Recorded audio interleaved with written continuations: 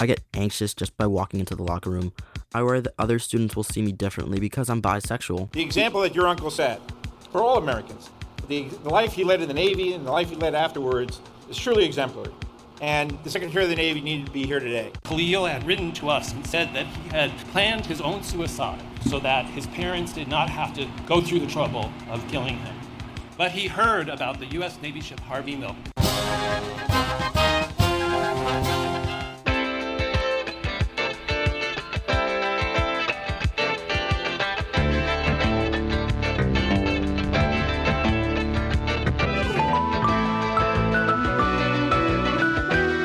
Welcome to This Way Out, the international LGBTQ radio magazine. I'm Lucia Chappelle. Ghanaians begin debate on proper sex and family rights, who fears whom in the high school locker room, and the U.S. Navy ship Harvey Milk weighs anchor against hate. Those stories and more this week now that you've found This Way Out. I'm Wendell Jones. And I'm Melanie Keller. With News Wrap, a summary of some of the news affecting LGBTQ communities around the world for the week ending November 13th, 2021. Debate has begun on Ghana's proposed anti-LGBTQ law. Sharp words were exchanged on the promotion of proper human sexual rights and Ghanaian Family Values Bill 2021 in a committee of parliament this week. The draconian measure increases the penalty for private consensual adult same-gender sex, already punishable by up to 3 years in prison. It goes on to essentially make public LGBTQ identity illegal. Some offenders would be forced into worthless conversion therapy. Anyone who advocates for queer rights would be punished. The bill bans medical care for transgender people. It even outlaws sex toys in the West African nation.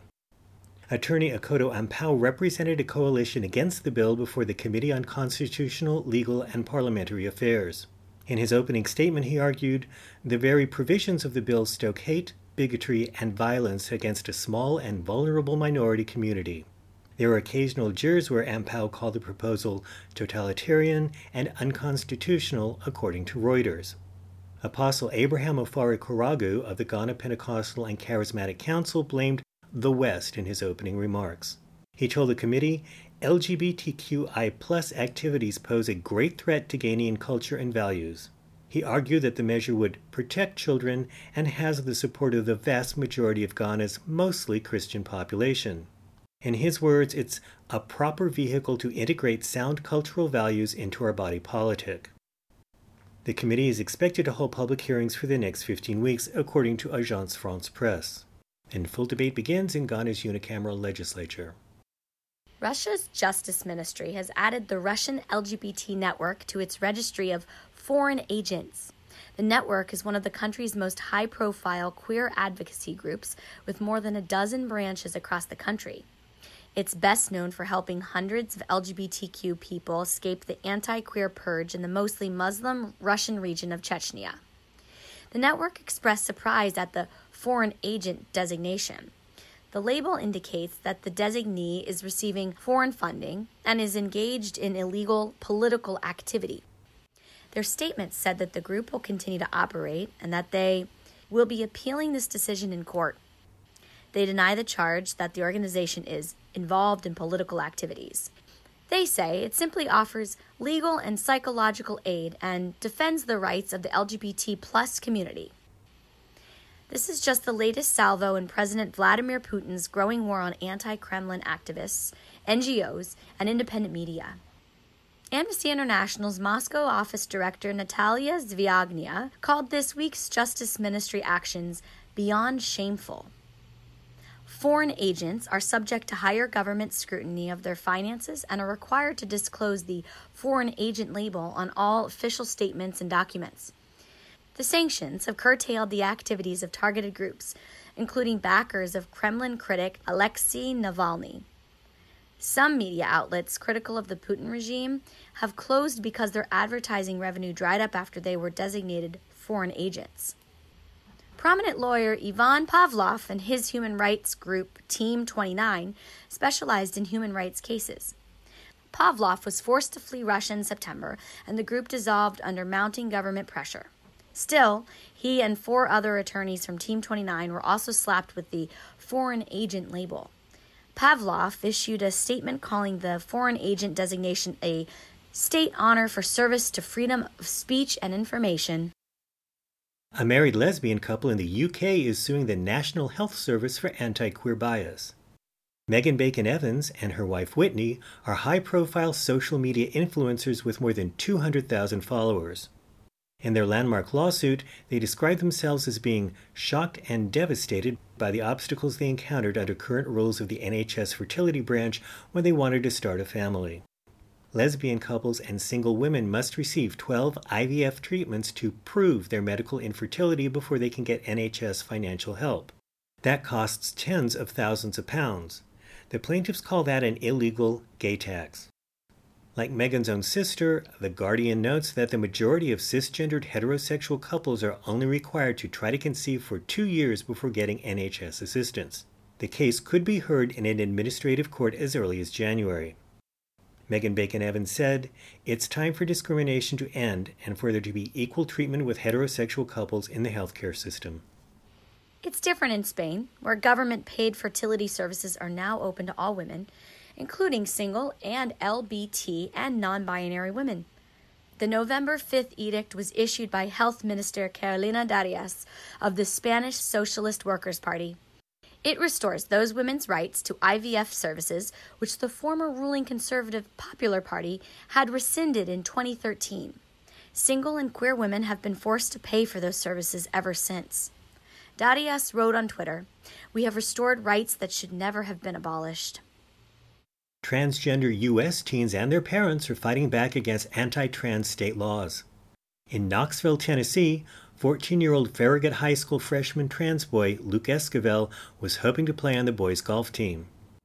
A state law signed by Republican Governor Bill Lee in March won't let him. It bans trans student athletes from competing in school sports based on their gender identity.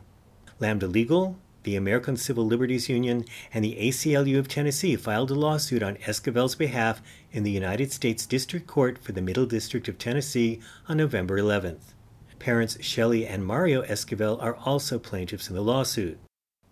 Young Luke issued a statement through his attorney saying, "I was really looking forward to trying out for the boys' golf team and, if I made it, training and competing with and learning from other boys and improving my game.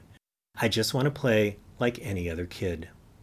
The proud mom of a young trans girl is challenging a similar law in Texas. Lisa Stanton told Pink News this week, "We are not going to sit idly by and let this law make our child a second-class citizen." She believes that her daughter Maya deserves the ability to play with her peers and gain all the things that come from being a part of a team. Stanton has asked attorneys at Lambda Legal and the ACLU to challenge the state's trans sports ban in court. The ACLU of Texas told Pink News that they are still exploring the legal options for how to best fight the ban. Lambda Legal has yet to respond to Pink News as we record this newscast. Finally, before the trans sports bans, there were the bathroom bans. A number of Republican-controlled states, like Indiana, imposed laws requiring trans people to use public restrooms and locker rooms based on their birth gender. Now, 2 trans boys at Terre Haute North High School are suing the school district for denying them the right to use the campus facilities that are consistent with their gender identity. Both boys have been out as trans since elementary school. They use male names and pronouns and are both receiving medically supervised hormone therapy. They're being represented by the ACLU of Indiana and Indiana Legal Services in a federal lawsuit against the Vigo County School Corporation. Not only were the boys illegally denied the use of facilities consistent with their gender identity, the suit also charges that the district refused to instruct teachers to use their preferred male names and pronouns. The principal even refused to allow them to be listed in the school yearbook under their male identities. According to the lawsuit, the school district's actions violate both the Equal Protection Clause of the 14th Amendment to the U.S. Constitution and Title IX of the Education Amendments Act of 1972. Ken Falk is the legal director of the ACLU of Indiana. Falk spoke to local TV station WTHI. There are a lot of transgender kids in Indiana. There are a lot of school systems that are refusing to recognize them as having gender dysphoria. There are a lot of kids who are suffering. And I think it's the hope of these 2 young men that not only can they get some remedy for themselves, but they can help educate schools to do not just the right thing, but do what's required by the law. That's News Wrap, global queer news with attitude, for the week ending November 13th, 2021. Follow the news in your area and around the world. An informed community is a strong community. News Wrap is written by Greg Gordon, edited by Lucia Chappelle, produced by Brian DeShazer, and brought to you by you. Help keep us in ears around the world at thiswayout.org, where you can also read the text of this newscast and much more. And you can read the transcript and listen to News Wrap each week by subscribing to our This Way Out radio channel on YouTube. For This Way Out, I'm Wenzel Jones. Stay healthy. And I'm Melanie Keller. Stay safe. Loyalty to defeated, disgraced, and deluded former U.S. President Donald Trump is a mystery to political observers around the world, but nothing is more surprising than the sight of queer conservatives still locked in his thrall. The LGBTQ log cabin Republicans took their annual gala to Trump's Mar-a-Lago resort in Florida to worship their fantasy king, but had to settle for their imaginary queen.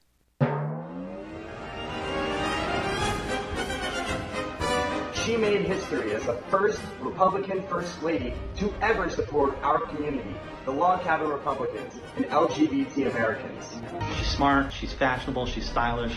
Let's be honest, the gays love First Lady Melania Trump. Now don't get me wrong, we love President Trump too, but man, she made him look good. Thank you, Mrs. Trump, for your support, for your class, your grace, your elegance, and your style, and for being the most memorable First Lady we've ever had.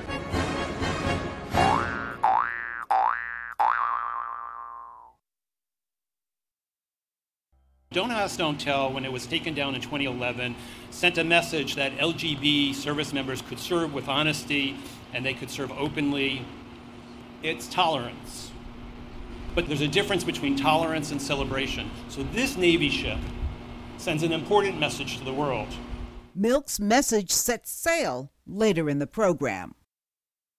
Everyone thinks that I'm a freak, the way I dress, the way I speak.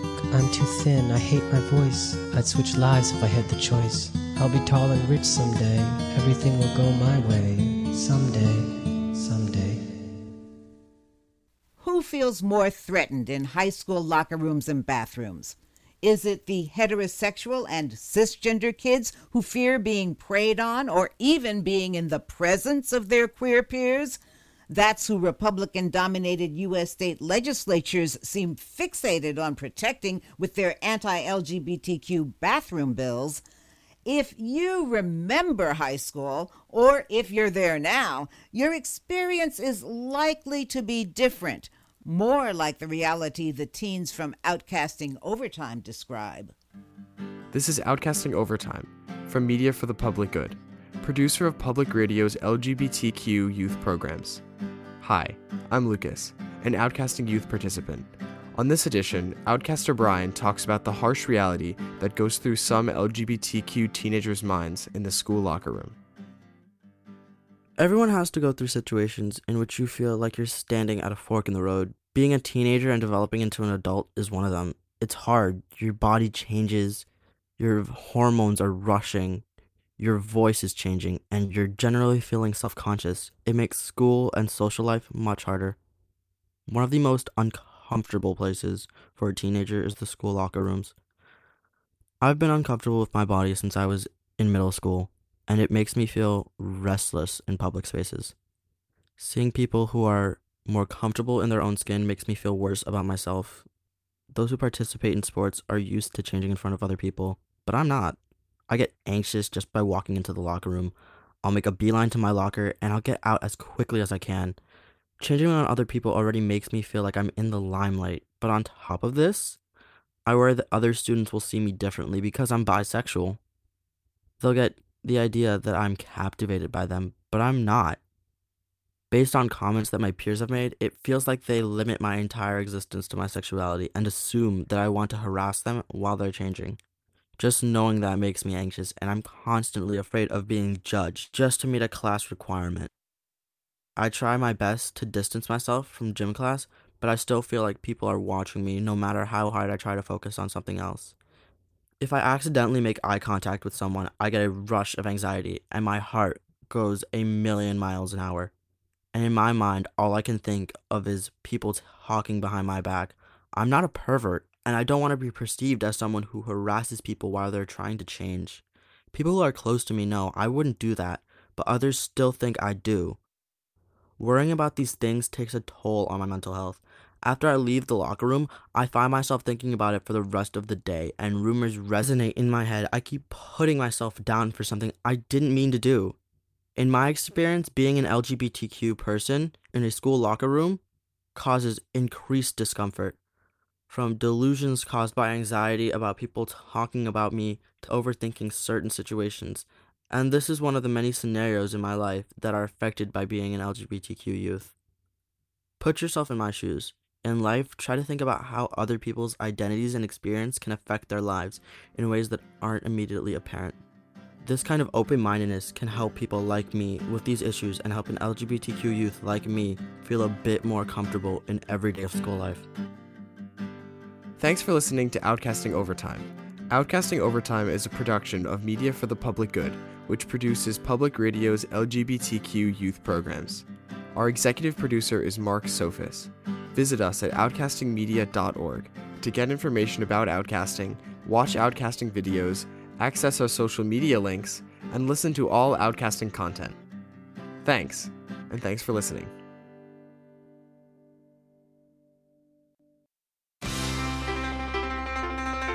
This Way Out is supported in part by contributions from our listeners.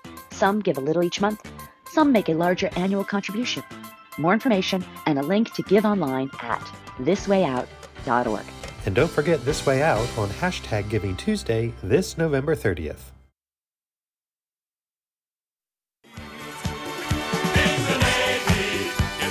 Sail the seven seas. In the Navy. Yes, you can put your mind at ease. In the Navy. Come on now, people, make a stand. In the Navy.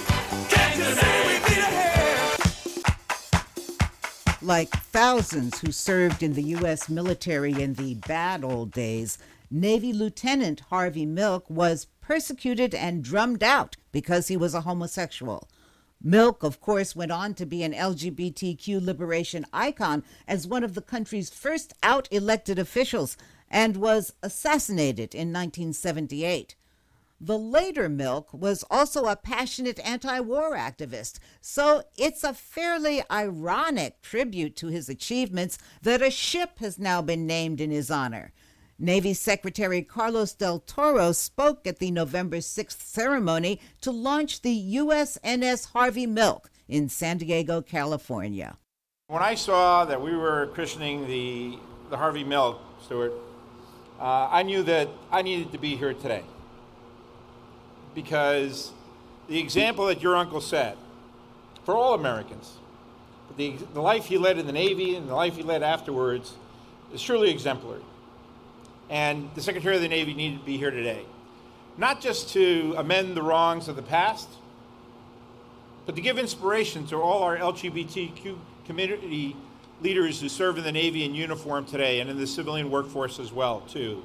And to tell them that we're committed to them in the future. You know, I travel the country and I travel the world and I talk to our officers and I talk to our enlisted folks. And one of the messages that I always leave with them is be bold, be brave. Take care of the people that you lead. Know them, understand them, but more importantly, fight for them. Fight for them. That's what your uncle did. He fought for the people that cared. He made a difference. That's the kind of naval leaders that we need in our officer corps and our enlisted corps and our civilian workforce. So I'm proud to be here with you today. It's great to see that the man who named this great ship, the 70th Secretary of the Navy, Brave Mavis, is here with us today.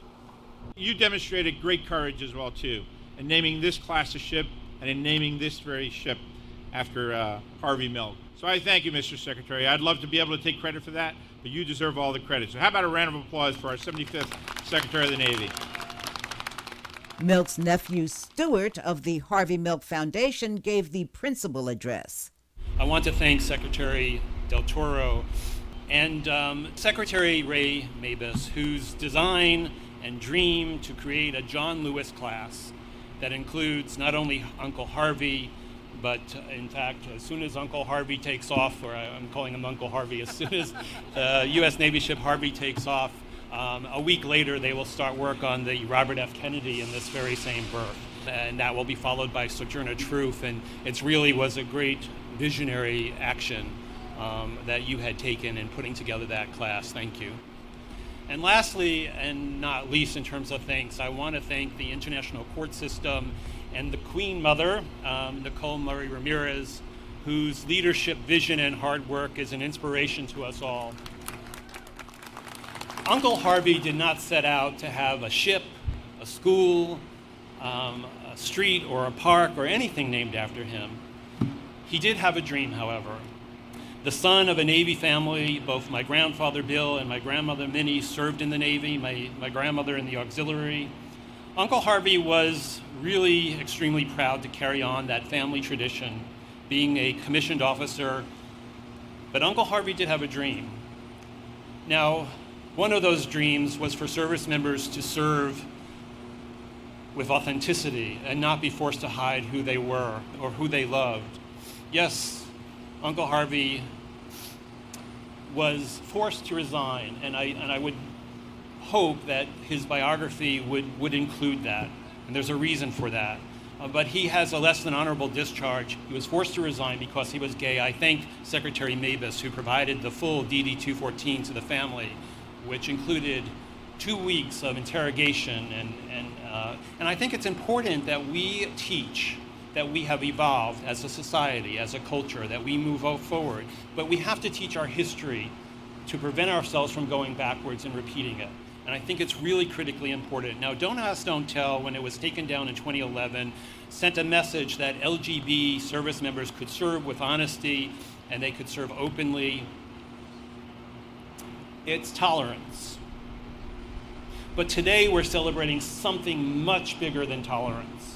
What we're celebrating today is that the Navy not only recognizes but honors those. So there's a difference between tolerance and celebration. So this Navy ship sends an important message to the world. Secretary Mavis and the Obama White House had asked me about reversing Harvey's dishonorable discharge, which thankfully you can now do if you're a family member, and I explained that I thought it was important not to do that, to keep the memory of how we did not honor everyone in this very honorable service. Now, let me tell you about the impact that the U.S. Navy ship Harvey Milk already has made. In 2016, Secretary Mavis held the naming ceremony on Treasure Island, and we got hundreds of emails and letters from all over the world that heard about the U.S. Navy ship Harvey Milk. And let me tell you the story about one. We got an email from a young Kuwaiti named Khalil, 15 years old. Now, for those of you who do not know, in Kuwait it's still illegal to be LGBT. In 70 countries it's still illegal to be LGBT. And it's still punishable by death in almost a dozen. Now, in Kuwait, they don't even have to have the death penalty because there's a thing called honor killing that goes on today, where families will kill the child who comes out. So Khalil had written to us and said that he had planned his own suicide so that his parents did not have to go through the trouble of killing him. But he heard about the U.S. Navy ship Harvey Milk, and he wrote to us and said, I'm sitting here in the port in Kuwait, waiting for the U.S. Navy ship Harvey Milk to come. I have put aside my plan of suicide, and I think I have a future. And we have continued contact with Khalil. He is safe. He is hopeful. The U.S. Navy ship Harvey Milk has already begun to spread hope and the dream of my uncle around the world.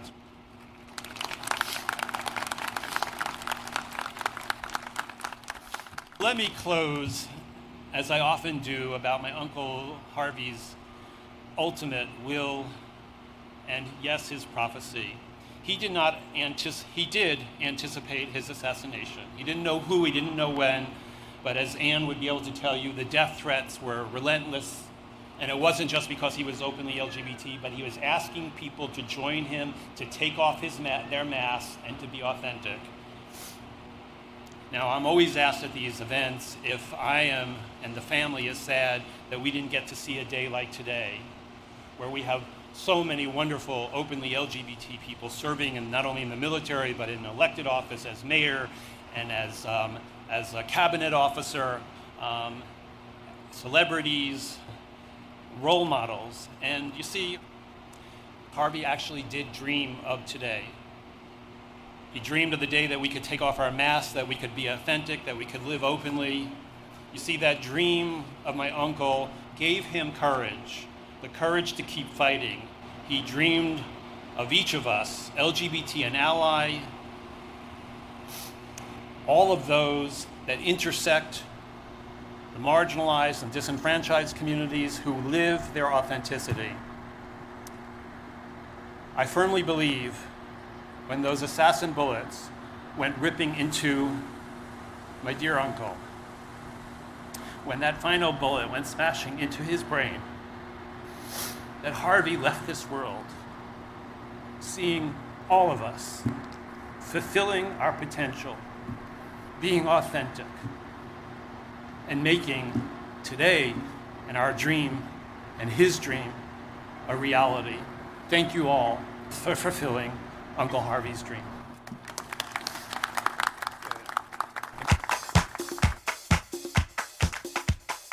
Now I'd like to direct your attention to the striker platform. Paula, would you please christen the ship? After Stuart Milk's remarks, the traditional bottle of champagne was smashed across the bow by Navy veteran Paula Nera, who serves as the clinical program director for the Johns Hopkins Center for Transgender Health. In the name of the United States of America, I christen thee Harvey Milk. May God bless this ship and all who sail in her.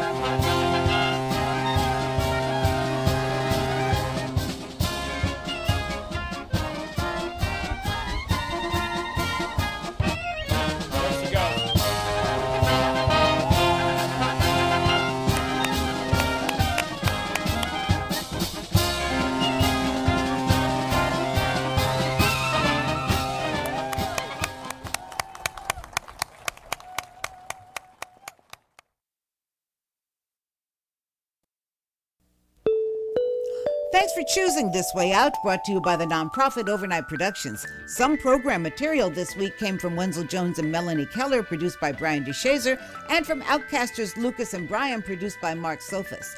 Billy Joel, David Brown, and the Village People performed some of the music you heard, and Kim Wilson composed and performed our theme music. This Way Out thanks the Kicking Assets Fund of the Tides Foundation, the Yavana Foundation, a bequest from Christopher David Trentham, and donors Paul Bannon and Richard Merck and Brad Payton of Silicon Valley. Listener donors make this program possible. Look for This Way Out Radio on social media, email info@thiswayout.org, or write to us at Post Office Box 1065, Los Angeles, California, 90078, USA. For coordinating producer Greg Gordon and everyone at This Way Out, I'm Lucia Chappelle.